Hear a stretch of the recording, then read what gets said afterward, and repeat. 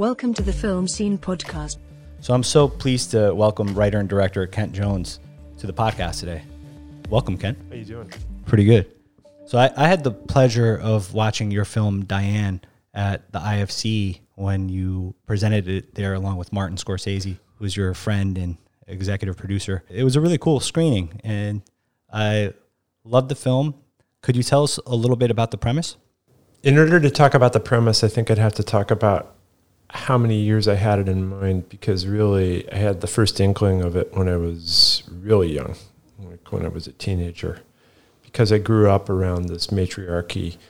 My grandmother was the oldest of many brothers and sisters, and so I really knew, even when they were all still alive, that it was very special, and that they had I was very tuned into their temperament, which was very stoic, but very funny. And they were all tough because they had all gone through a lot, and they had all survived the Depression. And, you know, it was a different generation, different era. Oh, it's a particular kind of attitude and approach to life that is not really around anymore. Yeah. You know, things are always changing. Nothing is ever around forever. I think I had an inkling that I wanted to do that when I was very young, and then it just kind of stayed with me and changed and took on more form and shape over the years, and different things happened. And then in the late 90s, I saw Coppola's movie The Rainmaker, and Mary Kay Place has a very small part in it, but her performance, even though she's speaking with an Oklahoma twang, and it's a story that takes place down south, emotionally it was in the key that I had in mind. And so when I thought about it over the years, I always had her in mind. There was something else that I almost made, a couple of other narrative films actually, that I almost made first, because I made other documentaries before I made the narrative film. But then at a certain point in my life, after my own mother had passed away, I had told Mary Kay, I'd met her, I'd explained to her what I had in mind. She said, well, I hope I like it. You know? So she wrote to me and asked me where it was at, and I promised myself that I would not respond to her until I had a draft. So was that sort of nerve-wracking sending her that first draft since you had her in mind, or at that point, did you guys have a friendship? We did have a friendship, but, you know, if she hadn't liked it, she wouldn't have liked it. She was so perfect. What could I do? Yeah, I thought she was. Yeah, yeah. At this point, I've seen the film a couple of times, so I can't imagine anybody else have portraying that role. Yeah. Well, the thing about actors, though, is that if someone else had portrayed the role, it would have been a different character. Right. True. So, you know, but having said that, no, it was written for her and no one else. And sure, she could have turned it down, but I took a gamble. Well, it paid off. I think what I love about the film, and it's a concept that I think about in general, is that I think one of the toughest things about just being an adult is knowing sort of when to be tough and when to be tender, yes. You know, and just navigating that line of, you know, how does she deal with her son that's going through this addiction, but then a lot of times she's remaining stoic and she's helping all her friends out throughout the film. She's always doing something, you know, whether it's volunteering in the kitchen, you know, serving the needy, or if it's just, you know, baking a tray of something, or visiting her cousin in the hospital, or then talking to her son. But then it's, how do you decide when to be firm with your kid or when to be nurturing, you know? And I think that's one of the toughest things that I think you really depicted very well, because she was a strong character, but that's a tough thing for anybody. Yeah. You know, one of the things that has been, the response to the film has obviously been really heartening, and, but one of the things that's meant a great deal to me is that on more than one occasion, someone has come up to me and said, there's a filmmaker that I know, for instance, I can't tell you who it is, but, he said, look, I just have to say, I was that son and that was my mother. Wow. And I felt like you really did justice to it. Another person wrote me a note and said, that was me. I was that character, the mother. Unfortunately, I lost my son, but I really felt like you did, justice to it. I did not have, write the script to capitalize on the opioid crisis. As a matter of fact, it predates that by quite a bit. Sure. It's based on, the character is based on the experience of a very close friend of mine. I think that when you're dealing with a situation like that, you're basically winging it. Yeah. As, that's pretty much a template for life in general. And I mean that truly, that's partly what the film is about. Actually, that's an interesting point that I also was thinking about too, because she's always sort of on point. She has her to-do list, and she's always kind of going from point A to point B. And the one time that she's not is then when you see her have the meltdown. Yes. At the bar. She doesn't know what to do with herself. Then she's being almost self-destructive when she's not being productive. Yeah, self-destructive, also trying to cut loose in a place that obviously she used to go to when she was much younger and a different age, and, a place that's from a different time. True. But Yeah. still has the same jukebox. It's like, yeah. I remember how I love how the bartender delivers that line. I remember you, Diane. And it's just, it's so loaded of such a loaded line that, there's a story there. Yeah. I don't know. That's what it is to make a movie. I think if there's anything that I value in movies, it's what any given filmmaker does with, the creation of the world, the creation of characters, so that what happens is that the world takes on a life of its own. I think that it's making movies is about control, and making movies is also about surrender at the same time.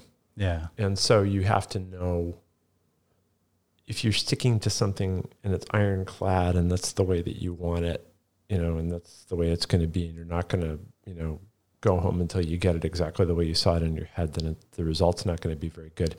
And I think that there's a little bit of a, in terms of film history, people point to the example of Stanley Kubrick or Alfred Hitchcock, and it's like, yes, but with them, the same thing happens. It just happens in tinier, more precise increments. Right.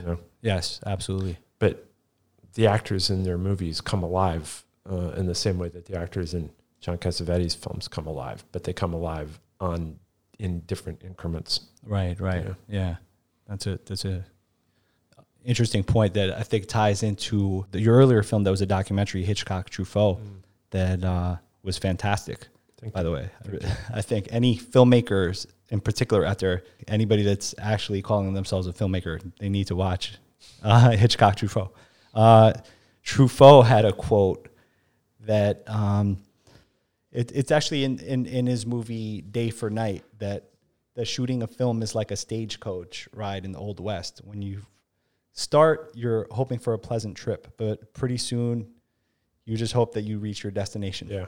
He was quite amazing because he was really sick at the end, obviously, but he didn't really show signs of it except in the last TV interview that he ever did, which was an interview about the last thing he ever did, which was the updated edition of Hitchcock, Truffaut, the book.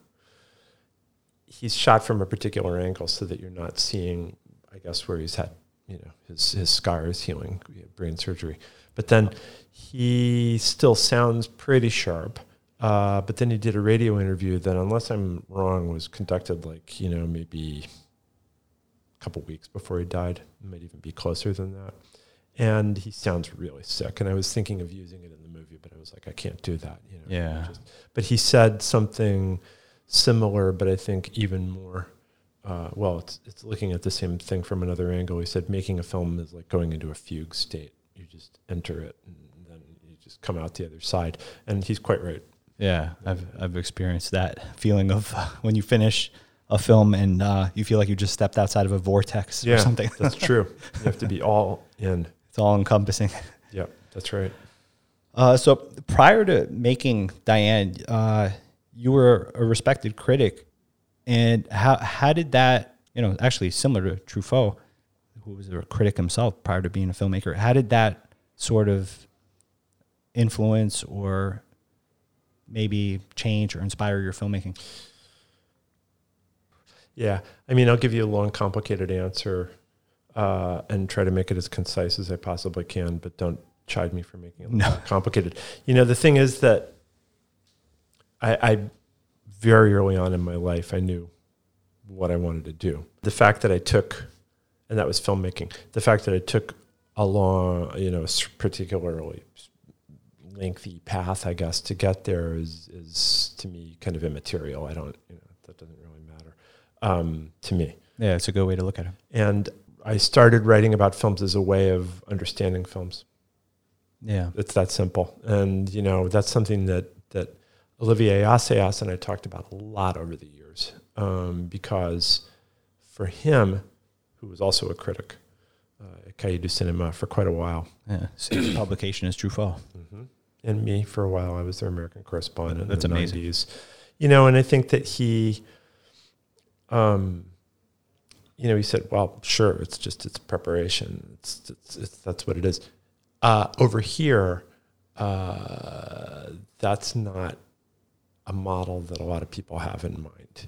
Paul Schrader was a film critic, and he said, the problem is, let's say you're a film critic, and this is something that only Paul would say, but he's, I understand the point. He said, you're a film critic and you say, this is Dustin Hoffman's best performance in years. Then, you make a movie and you want to cast Dustin Hoffman. And Dustin Hoffman's like, so you thought that was my best performance in years. What about the other work? And you're fucked. So It's just kind of like, I think Paul's exaggerating a little bit, but also I know what he means. I do. And he, and he's also the one who said, if you're a film critic, you're like a pathologist and you're trying to find out why the patient died. If you're a filmmaker, you're trying to keep the baby alive. But having said that, I just want to continue with my long-winded answer by saying I had to work through a lot of things with criticism to shed a lot of stuff that was, part of the world of criticism and cinephilia. And eventually, in the last few pieces that I wrote, I was really zeroed in on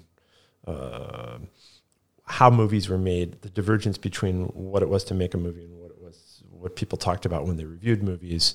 And the practicalities, the nuts and bolts of movies, which still is a little bit of a, is mystified, I think, by people. Yeah. And so my basic answer to your question is that I knew, that on some level, somehow, when I was younger, that I wanted to make the kind of movie from a perspective that I didn't have yet.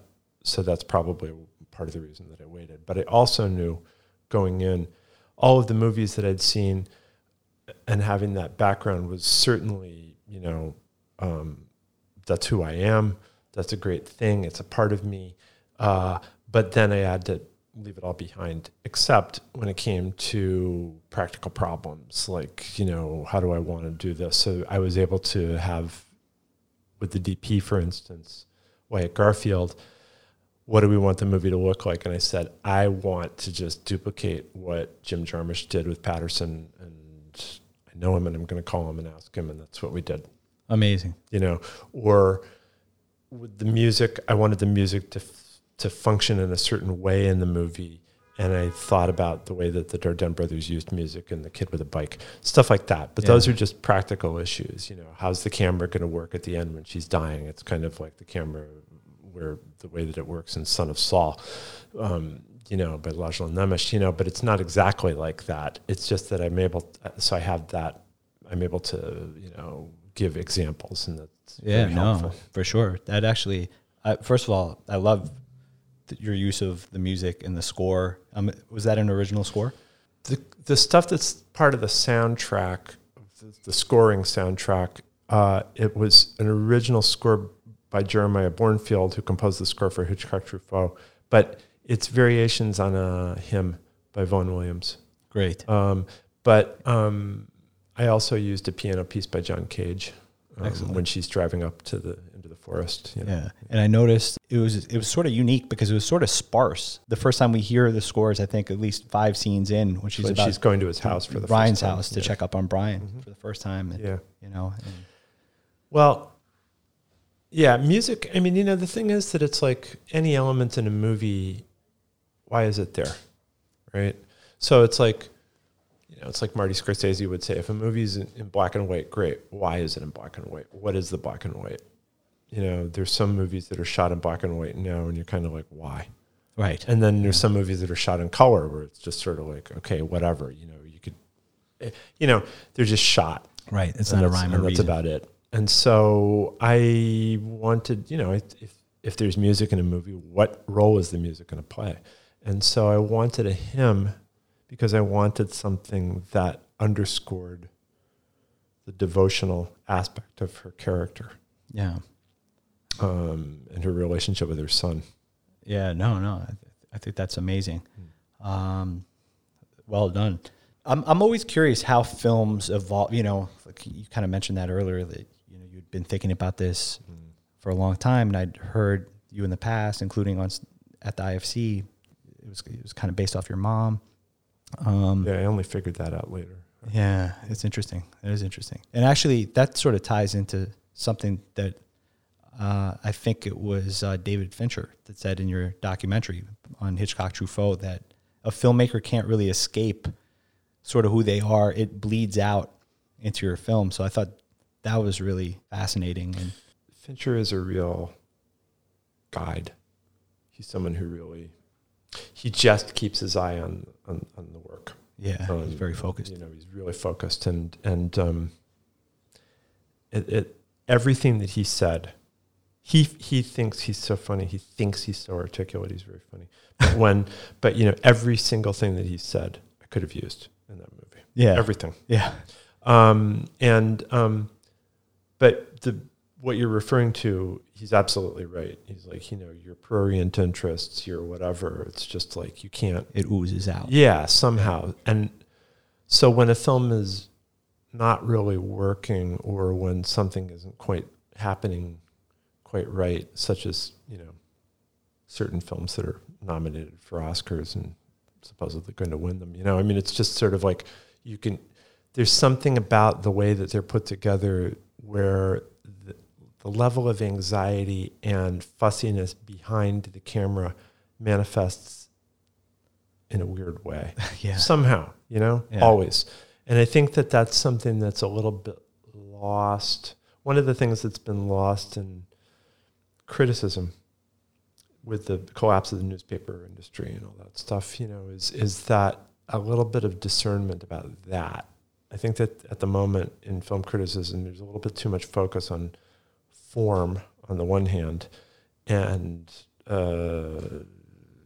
know, and the behind same the scenes stuff. Well, no, but the themes, you know, right. Sort of like, yeah. So but I feel like, you know, what's the life of the movie? That's a really important one. Yeah.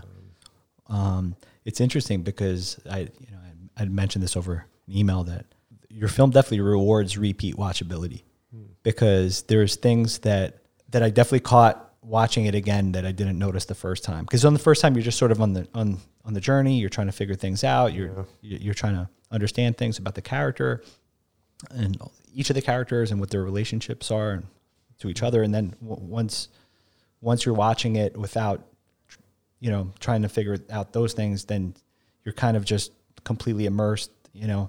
And so I will say, I want to get a button here that says spoiler alert. I mean, I hope it's okay to talk about the ending, because it's a very character-driven film. It's not hinging on the plot. But when I first saw the film, I don't think I understood the scene where Diane is at home toward the end, and, you know, then there's the guy that looks sort of like Christ-like, but then all of a sudden he offers her heroin, and there's that strange music playing. I'm like, hey, that was kind of, you know, I was like, that's kind of interesting, you know, like, you know, what was up with that scene, you know? Yeah. I didn't dislike it. I just didn't understand it. But then upon watching it again and even a third time, I love it because you're so immersed in her world that you pulled off something that's really fascinating to me, that you've pulled us into her subconscious, that like that's her dream. And then it feels really natural. Yeah. I mean, it's very important to me that the inner world and the outer world are very,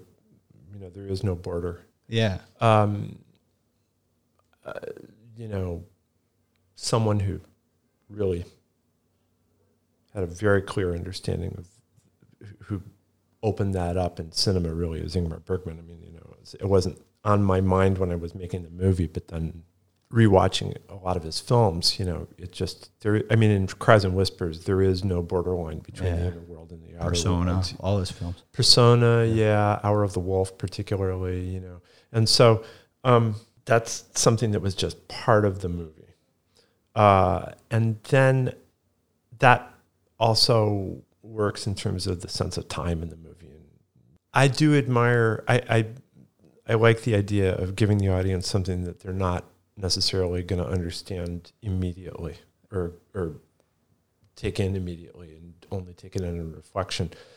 For some reason, people seem to be, that's a thing that's easy to sort of like, if you're itching to ask a question at a film festival or something like that, that's something that can come to mind, like off the tip of your tongue. It's like, what was up with that scene with the, and just be like, well, it's a dream. It's great. And it makes so much sense, especially like I said, after repeated watchings, that I really love the scene. And I love how even the music comes in, because it's so natural, where she's sort of dozing off. And before that, she's writing poetry at that point in the film. And the music in that scene is very, when I was young, I was a really big Brian Eno fan. And Brian Eno opened a lot of doors for me.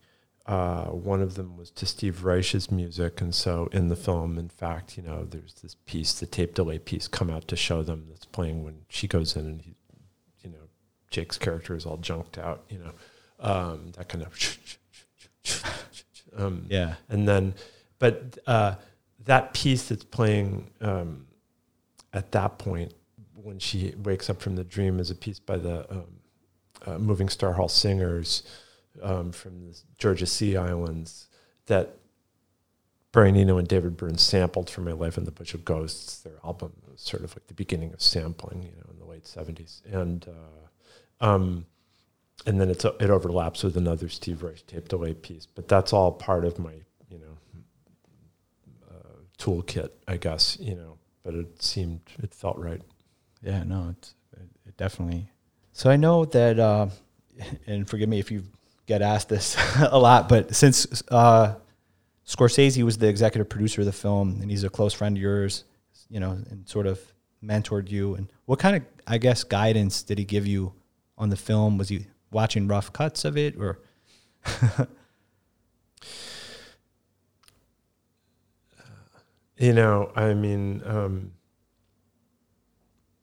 He's always encouraged me, to get personal. There was a point when I was going to make a movie. This is probably in the 90s, and there was someone else who was in his orbit at that time who was also had a script that he was trying to get made, and he said, "You, I know, are going to make your movie. Him, I'm not so sure about, but you have the drive." At a certain point, there was a project that got very close to being made, and then a bunch of things were going on in my life, and it was just like, I have to put this on hold for a minute. And the thing that really was on my mind at that point the most was like, I don't want Marty to think that I'm just like dropping out of, making movies. And I made Hitchcock Truffaut after that and stuff like that. And, but I think when I set it up, I wanted to do it. It's, the movie was made really thanks to Oren Moverman, who had just started a company with called Film, A Sight Unseen. Caroline Kaplan, Luca Borghese, and Ben Howe, but Oren was the one who said, okay, we have the money, And Marty read the script, understood what I was going for. We did look at cuts, but the cuts I got a little further along than a rough cut before I showed it to him. It wasn't quite rough, but it certainly wasn't finished either. So we went through it, scene by scene, and then we went through it again. There was a certain point when when it was suggested that I change the ending, and I just told him. Really? Yeah, he just started laughing. And so, but it was a very gentle suggestion. Sure, it was sure. just, it was very funny. So anyway, no, I mean, he's just been behind it. That's amazing. Yeah, amazing. Just in general, one of my observations that I really like your use of exposition. There wasn't too much of it. It was, you're kind of just pulled into her world from the beginning frame of the film, where before you actually even see the first frame, you're just hearing the noises at the hospital. Yeah. She had dozed off because she's visiting her cousin. Then she feels bad about it, which I think was a nice moment. And I like the way that Donna's looking at her in that moment. So it was, it started off. The actress who plays Donna is actually from my hometown, which is just amazing. That is amazing. I mean, I think that in general, any movie that I'm going to say that I love is pretty much like that. Nothing is spelled out. Everything is, I mean, but with the caveat that at a certain point in film history, at an earlier point in film history, films were made, narratives were structured in a different way. But still, even having said that, Hitchcock, in the film, I don't show the outside of Diane's house until deep in. I noticed that. Yeah. And I didn't notice that until, subsequent viewings. Well, I mean, that is one thing that I must say is, could be related to, Hitchcock Truffaut, because Hitchcock said never waste an establishing shot on establishing something. Always use it when it's actually going to have some emotional value.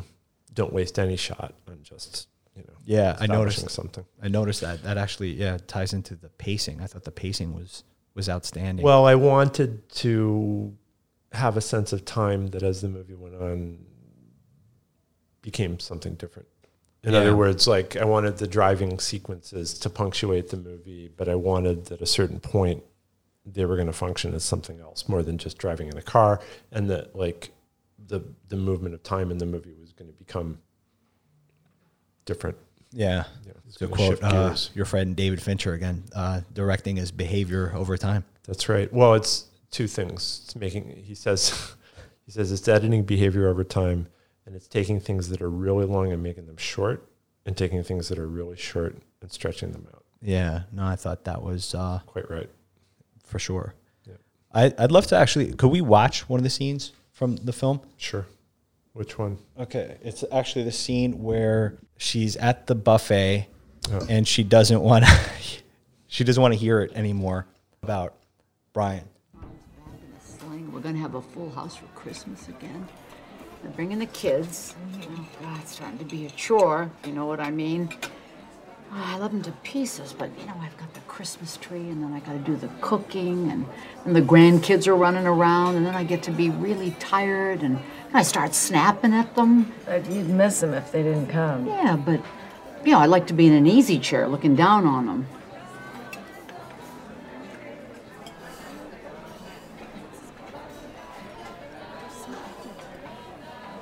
I am just so goddamn sick of it, and I can't stand to hear me or you or anyone else say one more goddamn word about it. Brian, you mean? Who else?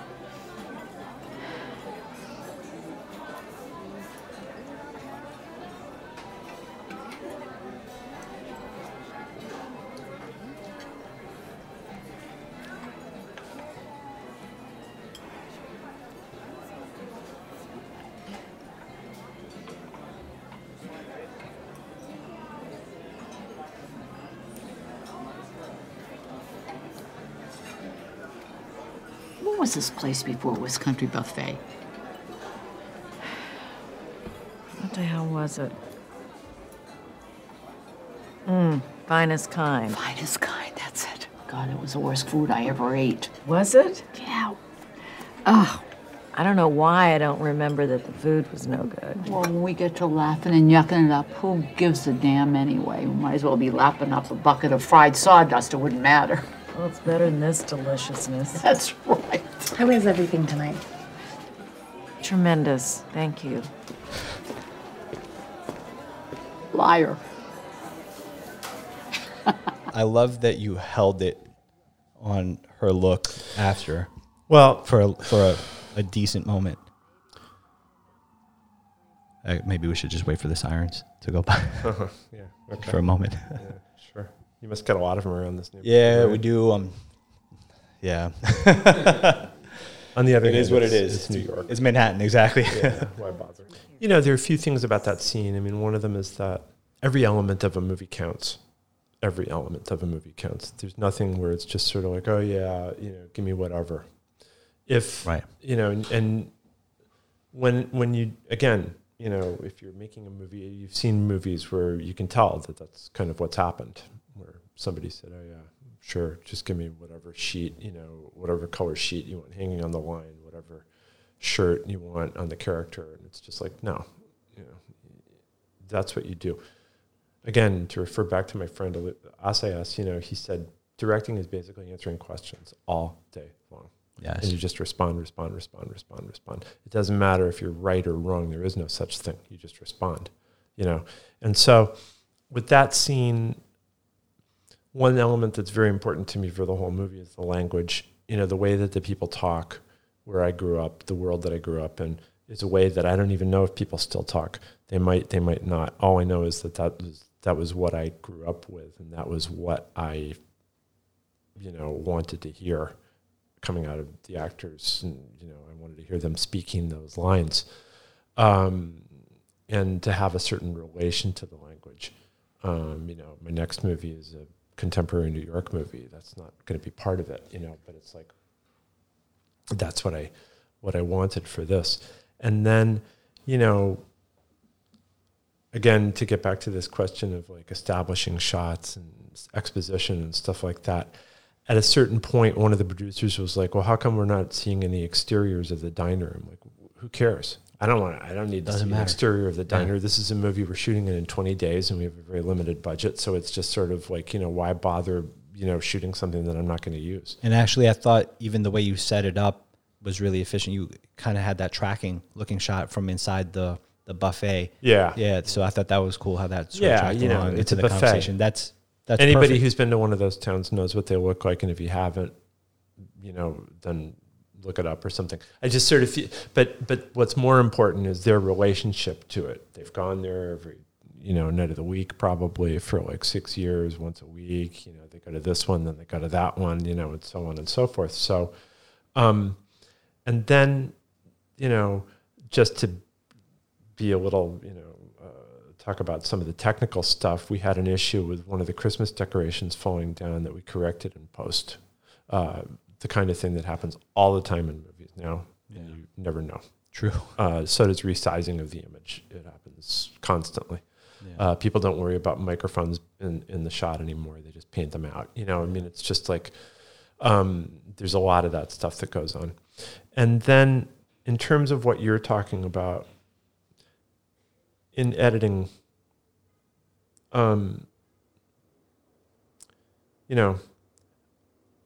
first of all, I have these two actresses who are grounded in comedy. That's Mary Kay's world. Drama is not something that she's done that often, but Andrea, same thing. Yeah, Andrea was in My Big Fat Greek Wedding, but for me, it's a CTV. I mean, it's like, and so Andrea used to live in the same building as Andrea, and so I just worshipped at her altar, and I very, respectfully dropped a script off at her doorstep and left a note, and she was great, and I actually wound up writing an extra scene for her. That's amazing. Which I think really is great. So, it made the movie better. I didn't write it on set. I mean, I wrote it before. She was like, maybe the part, I'm not sure if there's enough, and I wrote her another scene. So that scene, though, had more dialogue in it. I don't remember what lines we cut out. We sort of went into it as in progress without, we lost a lot at the head. Because it felt like the right thing to do. And then the rhythm of the scene is about the eye line, what's going on emotionally between the two of them, and about someone who's making a show of not wanting to talk. Yeah. Who's exhausted. Who is not used to being angry, but who is used to getting defensive. Who winds up getting defensive at the person with the person that she's not really angry at. Right. Or frustrated with. And then on set, I do vividly remember saying to Andrea, okay, so what is Bobby going to do to respond? How do you respond to that? It's a mystery because you're not really angry at her. Right. You know what she's going through better than anybody else. And Andrea said, hang on, let me just... And so that was improvised? Her whole, that whole taking her time. And I was watching it and I remember watching it on the monitor or on the thing.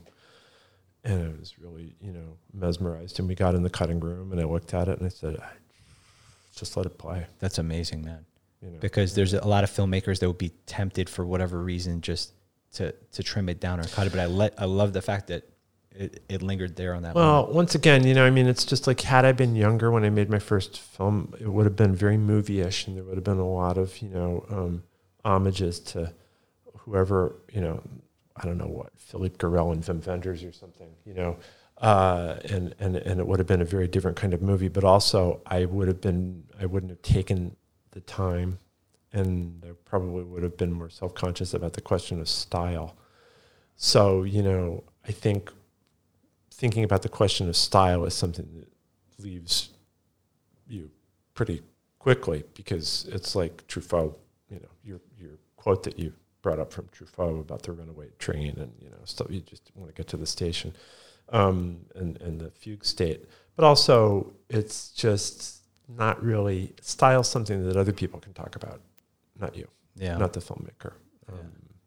It's a good way to look at it. I think so, and so with that, I just was, but also it's just kind of like, that's the emotion is always with the actor. Right. And your film is very much grounded in the real world. Like Diane is a real person. It feels like, just like how when you watch The Irishman, that feels like the real world. It's not sort of like this Wes Anderson world, which that's great style filmmaking too, but it's a different thing. There's like yes, it's different, but I need to say the thing about Wes's movies that's very special is that they appear to be, there's a big difference between a movie by Wes Anderson and a movie by somebody who's imitating Wes Anderson. Like, for instance, Lemony Snicket's incredibly whatever series of events, or I don't know, there are several other movies that are, extremely imitative of Wes's movie making. But the thing about Wes is that every single one of his movies is grounded in a very particular place. He reinvents the names of things. He reinvents the symbols. The cadence of things. Yeah, but everything is grounded in a particular place. Everything. Yeah. And, as a matter of fact, I'm just, I've been doing something with him recently, and it's just sort of like his process is extremely rooted in the idea of everybody making the movie being together, in one location, so that they're all sharing the experience and all talking instead of being spread out all over the place. And, And so I know what you're saying, but it's just, and obviously, yes, the centered compositions and the fanciful nature of things. And by the way, I didn't mean it in any way. No, I know. I love Wes Anderson, and I would even put my own feature film that I directed, The Trouble, in that category of it's its own world. Like, it takes place in the South Bronx, but it's sort of like an urban Western. You know, it's like it's its own world, not quite attempting to be, you know, a very realistic world necessarily. You know? It's its own world, but your film is a realistic film. And even just the emotions on Diane's face when she's in that diner scene, you feel it. And when I've watched your film again, one of my observations is that I feel, maybe like from a sense of empathy, but I feel a sense of tension when they're asking about her son. How's Brian doing? You're like, oh, no. Yeah, I mean, that's very important. And it's also very important that he's a bore. Because I've been around junkies, and they're aggressive and grandiose and self-pitying and compulsive liars. And I feel like because the movie's called Diane, and because Mary Kay is in every scene, and because it's so much of a matriarchy, Jake Lacy didn't get as much attention as he should have, because fantastic. I'm really, really happy with his performance, and I loved working with him. But I feel like his character is not. That's what it's like, you know, with junkies, and then when they kick drugs, the addiction doesn't go away. Yeah, that's another thing that I liked, because when you see him, it was a great nuanced performance by Jake Lacy. When you see him at that roadside diner, when she, you know, hasn't seen Brian in a long time, and, you know, she rushes from the hospital to go see him, and, you know, his portrayal of being somebody that's clean, but, you know, you could still tell his nerves are shot and he's a little off. It's not quite, he's just clean and he's just like a regular person all of a sudden, which I thought that was very authentic. There's a film, I just looked at it again, actually.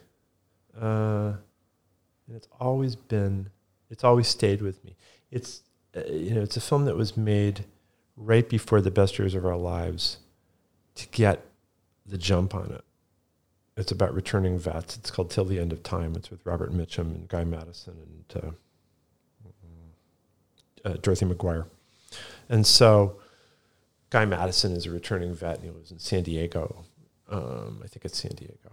And there's a scene where he and Dorothy McGuire go to a little diner, and they're sitting there having their milkshakes or their drinks, and then she looks over and she notices that there's a vet sitting at the counter with the shakes. And she looks at Guy Madison and she says, and so he's like, come on, let's fall in. And she sits on one side of the guy, and Guy Madison sits on the other side of the guy, and they put their arms around him, and they keep him steady until he gets it together. And there's something about that scene that is part of like what the scene you're referring to in Diane is, which is that it's someone who's come out of something, and the sight, and you feel that they've been blasted backward, you know, that they've had all the stuff that they've carried just like blasted away from them, and that they look like, you know, they've just been thrown back into life. And I wanted that for him, and I remember what it was like when my friend got out of detox. A lot of the lines that Jake speaks came directly from that encounter. And I think it's really interesting because it reminded me of somebody that I knew in college that had a substance abuse problem, but he was just a person that just got really into things. Like, you know, like when, to me, was authentic about Brian. Like, he substituted one addiction for another addiction and became a religious fanatic. And, you know, so I thought that was really interesting. Well, you know, I mean, that's not uncommon. Very common. And that's not the way it happened with my friend, but, you know, I mean, it might have under other circumstances, I guess. And I just, but that's very present. You know, the personality of the addict, very gradually, you know, over the years. It takes a while before it drains away, I think. Yeah. So fantastic job on making Diane. Everybody that hasn't seen it, watch it on Amazon Prime. And I'd like to segue into our second portion of the podcast where we're asking each guest to discuss a couple of scenes that they love, maybe a couple of their favorite scenes of any movie or just, So I'd reached out to Kent prior to the podcast to, maybe think about a couple of scenes. So what's the first scene that comes to mind? Well, I mean, I thought of two scenes. One is from a film that was made last year, and the other is from a film that was made in 1928. It's almost 100 years old. Sunrise, which is a movie that's canonical for anybody who loves cinema. And it's a movie that actually changed filmmaking. It's directed by F.W. Murnau, who came over from Germany, and he directed Nosferatu and The Last Laugh. And I believe, and I'm not 100% sure about this, but I think that Murnau started as a set designer. He was offered, probably based on the success of The Last Laugh, to be brought over in style by Fox to do anything he wanted. So he basically had all the resources of the studio at his disposal. And what he did was he made this film Sunrise, in which he recreates Central Europe. I mean, basically, it's a movie that takes place somewhere, and I don't know where, Germany / Poland / something, he doesn't name it, and it's about a man who's a farmer, played by George O'Brien, who later acted in a lot of John Ford's movies, who's married to Janet Gaynor, and he's lured by a woman from the city who's come to vacation where he lives. She becomes his lover and lures him out every night to go and make love, in the reeds under the moonlight. And then she says, well, why don't you come with me, and why don't you drown your wife? That would be a simple way to do it. Drown your wife, take her across the river to the city, but you can drown her on the way, and then take some bulrushes with you, and that'll save you. It made me wonder, that scene made me wonder if it was, that must have been shocking for its time, I feel like. It was a pre-code sort of film. Right? It's a pre-code film, but it's not as shocking as it might seem, since the best-selling novel of 1925 was An American Tragedy by Theodore Dreiser, which is based on a true story, actually, which I think took place near where I grew up, of someone who pushed his girlfriend into the water and,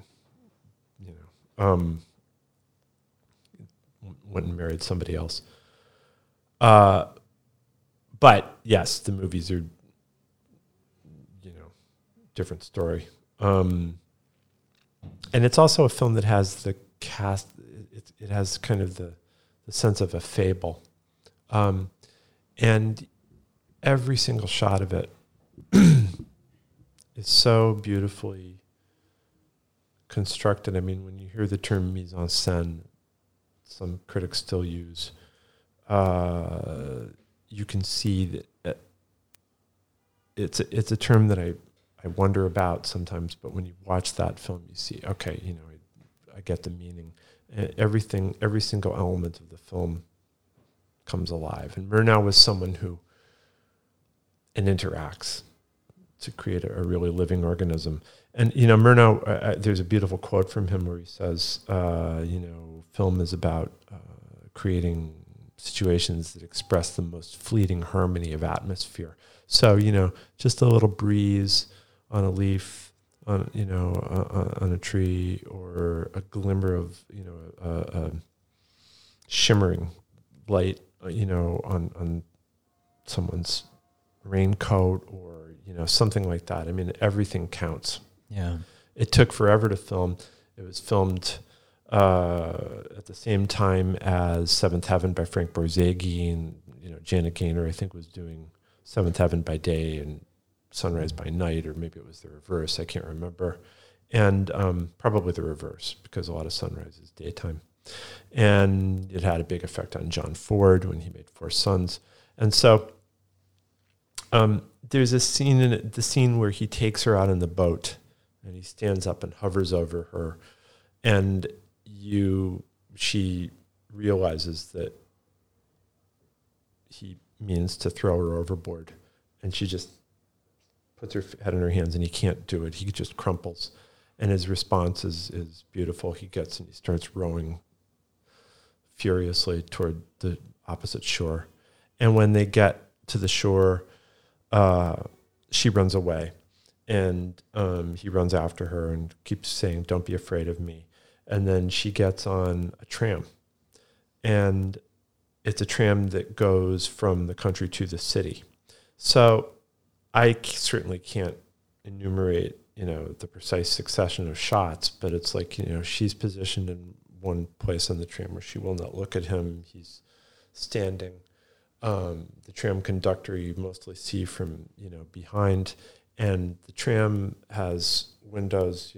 Basically what you're doing is you're seeing the world passing by from two angles, from out right in front of the tram operators, and then from the side view, the side windows. And I think at one point they're overlooking a gorge and some trees. And gradually, as the tram goes, it goes from the country to the city, and the landscape gradually changes. And as the landscape is changing, and as our vision of things is changing, and as the husband is getting closer to the wife, you really feel the passage of time and the turning of their relationship, the emotions between them as with the movement of the train. It's an absolutely remarkable thing. And that is, for me, fundamental to what cinema is. And this goes back to what we were talking about before with Diane, the inner world and the outer world are the same thing. Yeah. They're just different pathways to get there, and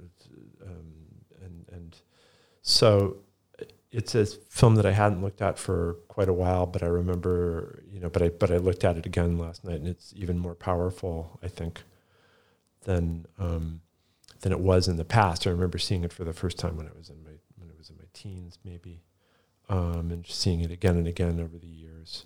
It's a film It was considered a lost film at some point, right? No, not Sunrise. Okay, not Sunrise. No, okay. But it's no. There are other films of Murnau's. There's a film of Murnau's that was lost called Four Devils. Well, maybe that's what I was thinking of.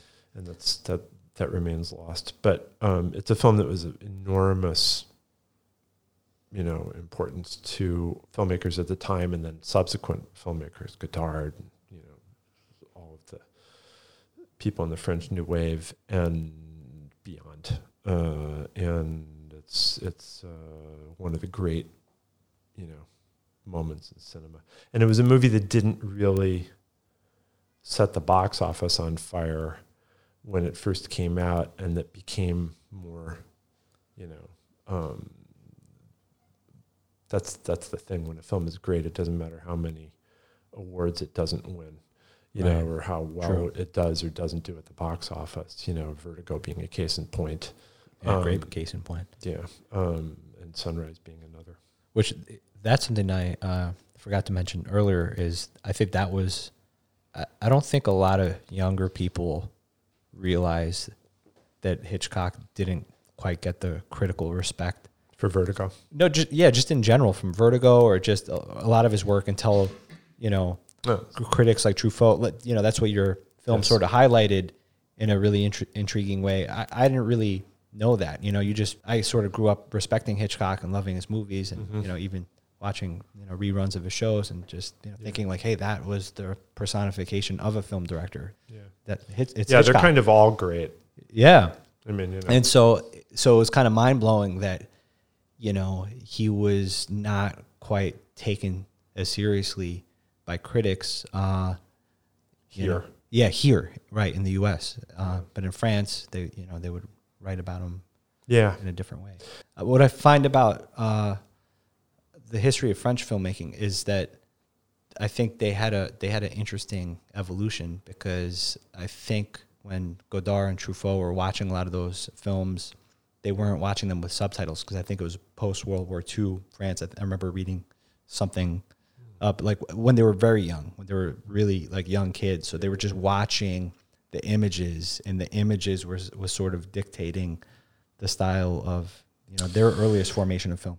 These are all guys that were born around 30, 32. Right? Yeah.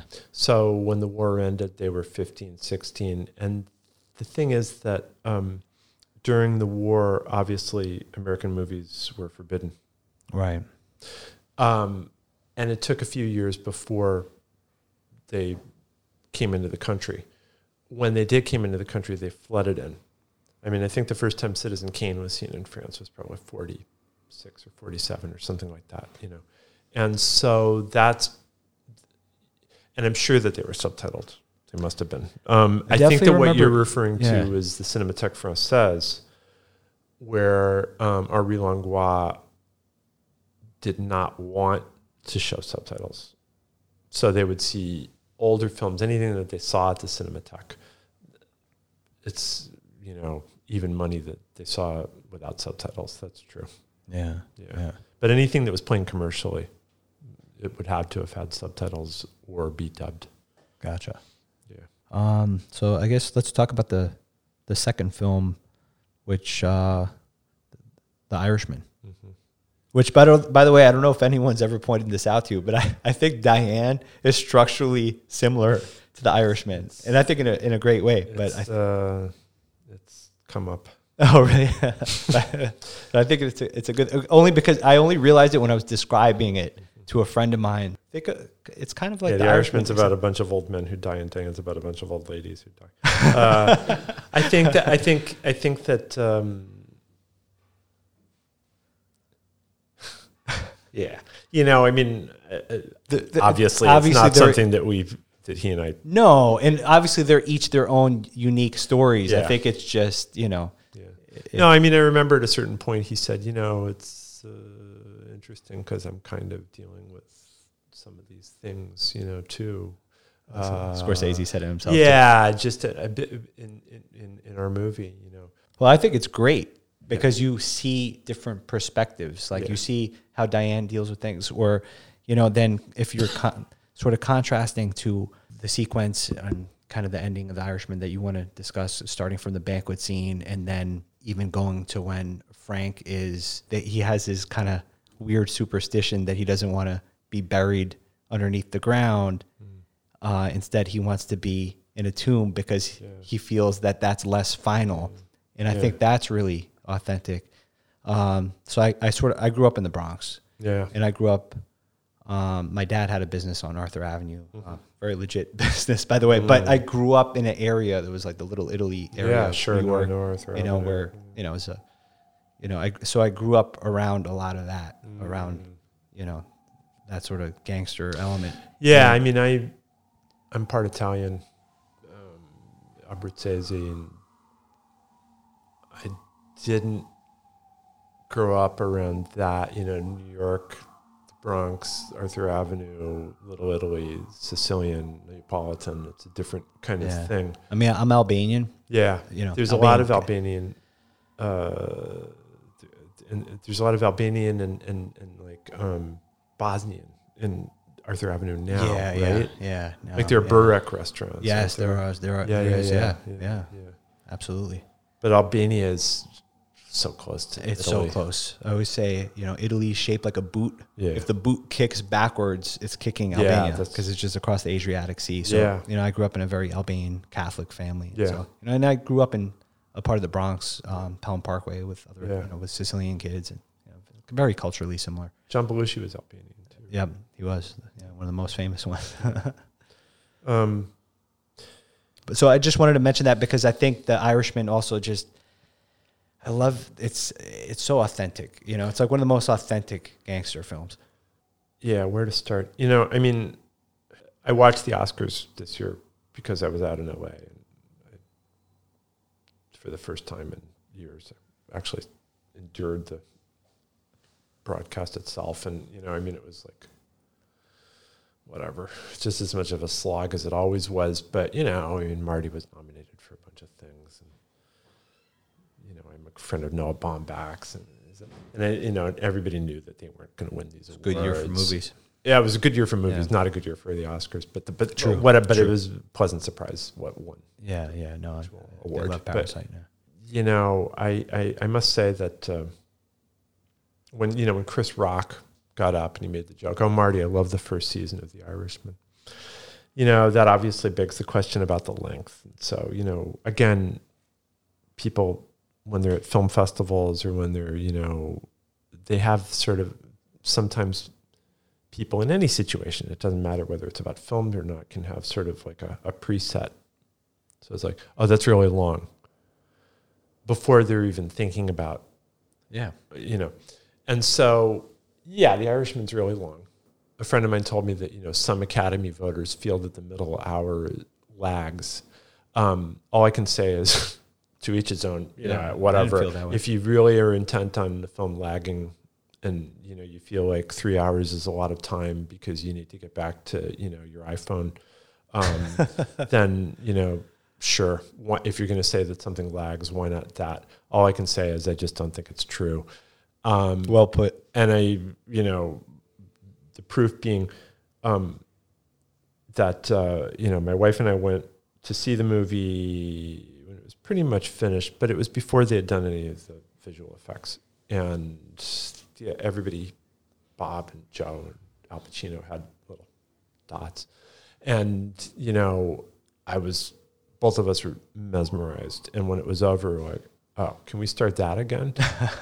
And it's like, yes, Marty's my friend, but he's not, but it's like, whatever. A film experience is a film experience. Right. You're still going to either respond to the film or not. I loved his films before he and I knew each other. And so that's one thing. And in terms of the length, what you're doing, when you're watching the movie, it appears, I think someone said something like, it's a film that doesn't really have a narrative. Again, not true. It's just, it's like, what is the narrative? Right. Is the narrative, about, Jimmy Hoffa being killed and, is the narrative, what is the narrative? Is it about the unions? Is it about, the mob? Yeah, it is, but then it isn't. Right. And it appears to be very straightforward until you stop and remember that you're watching a movie that begins with someone in a nursing home, remembering a trip he took.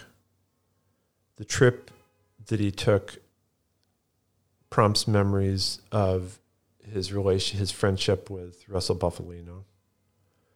So you're dealing with a flashback within a flashback and a series of flashbacks, really. You're shifting back and forth between the trip and the past, and then every once in a while, and then you're back to the nursing home. And then, so it's like, it's a film with an extremely complex structure that does not appear to be complex because it's so fluid.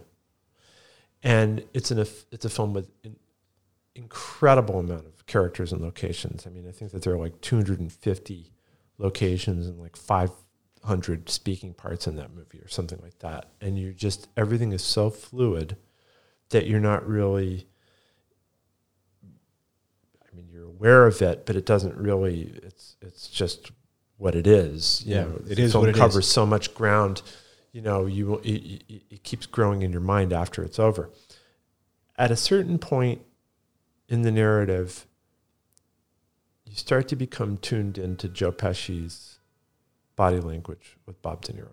So good. Things are getting out of control. And you start to understand, and he's gentle all the way through. And it's like, look, certain people, I'm not going to say who, but they're having a problem. And at a certain point, around the point where the banquet happens, you understand that things are ramped up a little bit. So much. Yeah. But it's not like, nobody has a big outburst except for Tony Salerno, right. It's like, but that's different. But you understand that things are moving up another notch. Yeah. It's like bubbling beneath the surface. Yeah. And so at the banquet, it's a banquet scene, they're honoring him. But what it also is, it's a scene of looks. And all the way through the movie, Anna Paquin's character she has one line of dialogue in the whole movie, or two, right? But she's a crucial character, and the film really is all about her in the sense that she's seeing absolutely everything without saying anything about it. The wives are seeing absolutely everything too, but they have a vow to not say anything about it. She's seeing absolutely everything, but not saying about it because she's just the one who sees. She's the one who witnesses everything. And you're seeing it all play out in that scene. And you're also seeing Bob De Niro watching the interactions from a distance as he's being honored between, Joe Pesci and Al Pacino, and then a heartbreaking moment when Joe Pesci says, well, some people are thinking you might have a failure to appreciate. Al Pacino said, and then and when he says in so many words something like, I'm sorry, it's just me. I'm not going to change. I can't give up my union. Yeah. And then you know that something has happened. And at the same time, Joe Pesci gives Bob De Niro that ring. Yeah. And the ring, the weight of that ring, you can really feel. And from there, you're shifting to the trip, and then you're getting into the machinations of, are we going to meet at the Red Fox? I think it's called the Red Fox Lodge, or whatever. And then, when Joe Pesci, says to Bob when they're eating their corn, their cereal, we're not going to go. We're going to take a plane. Listen, I did all I could for him, but I had to keep you in this. And then that unbelievable moment when they're in the car and he says, give me your sunglasses. What is that? It's a very mysterious moment, but it's also a moment that it carries an enormous amount of emotion. And Bob's character knows what he has to do. And the plane takes off and the plane lands. He gets into the car, the gun is there. And as those things are happening, you realize that's when his soul is being damaged. Yeah. When he actually kills Jimmy Hoffa, it's unremarkable because he's already dead. And so is Jimmy Hoffa, Yeah. The damage is already done. But then there's more damage later. He goes back, Joe Pesci gives him the glasses back, and then there's that, I better call Joe. You didn't call her yet? Why? She knows. And then, the phone call, it's like, well, Joe, whatever, I don't, Right. But I like how for the daughter, that is the smoking gun. It's astonishing. And then, and then age becomes a real factor. Then suddenly it's like people start dying. And then suddenly Bob is left alone. There's the amazing scenes with Joe Pesci where it's just like, we picked him over, over us, fuck him, Yeah. Justification of it. And he's just left alone. And then, it's just sort of like the scene that you referred to where he's picking out the coffin, the scene where the FBI men come, Well, it kind of ties into the theme that I mentioned even when I was discussing DIANE, that I think one of the toughest things just about adulthood in general is sort of knowing when to be tough, and when to be tender, and especially in that world of gangsters, because it's like Al Pacino is, Jimmy Hoffa is just grilling these guys in the banquet scene, but especially in that time, in that place, with those people, that is the equivalent of a death sentence, amongst everything else that happened. But also it's the same thing as Sunrise in the sense that you're watching a series of events unfold, but underneath the series of events, there's something else that's unfolding. Yeah. You know what I mean? Right. And it really, and then, when you're seeing him flip through the pictures, of his loved ones, and one of them is Jimmy Hoffa, and do you know who that is? Yeah, sure you know who that is, and then he's having the conversation with the priest, who's played by a real priest, and they improvised a lot of that.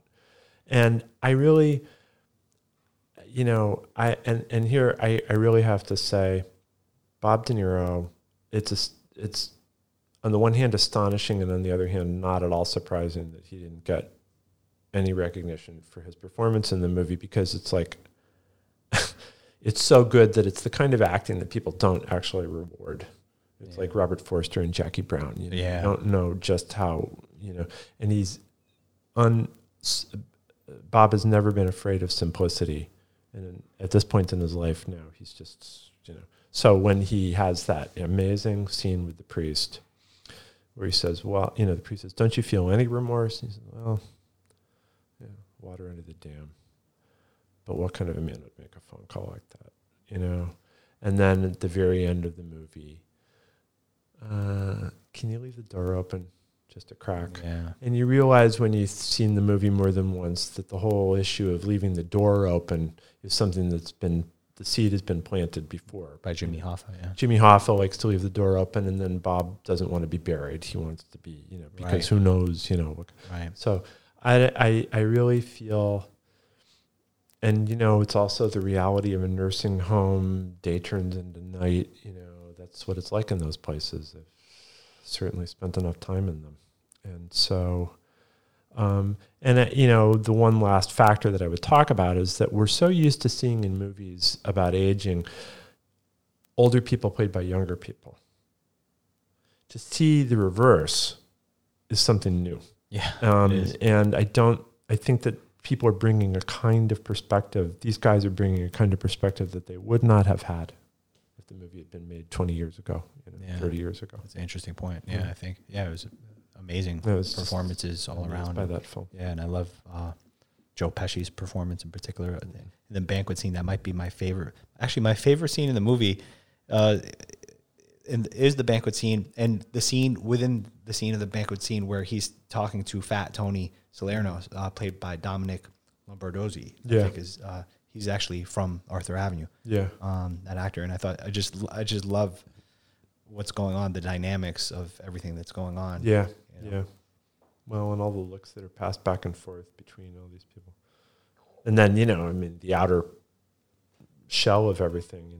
Looking up at the stage, the guy from the NAACP and Frank Rizzo, the Mayor of Philadelphia. I remember that guy. It's just amazing. Yeah, food that they're eating, and the dancers. So absolutely amazing. So what's next on the agenda, Kent? What's next on the horizon for you? As I said, it's a New York movie. I don't want to say too much about it, but sure. It's just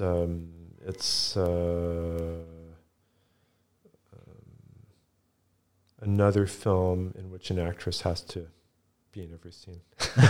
but this is for someone who's younger, for someone in their 30s. Yeah. And are you sort of in the pre-pro phase or? I'm waiting for an actress to read it. Okay. Well, definitely. She's supposedly reading it as we speak. We'll see. Well, I don't know, but yeah. I definitely look forward to that one. And thank you. We really appreciate having you on. Yeah, it's great to be here. Thank you. Thank you, Ken. Thanks. Thank you for listening to the Film Scene podcast with your host Zef Cota. Today's guest was writer and director Kent Jones. This episode was sponsored by Alphabet City Films. Produced by John D. Flippo, executive producer Jeff Cutler.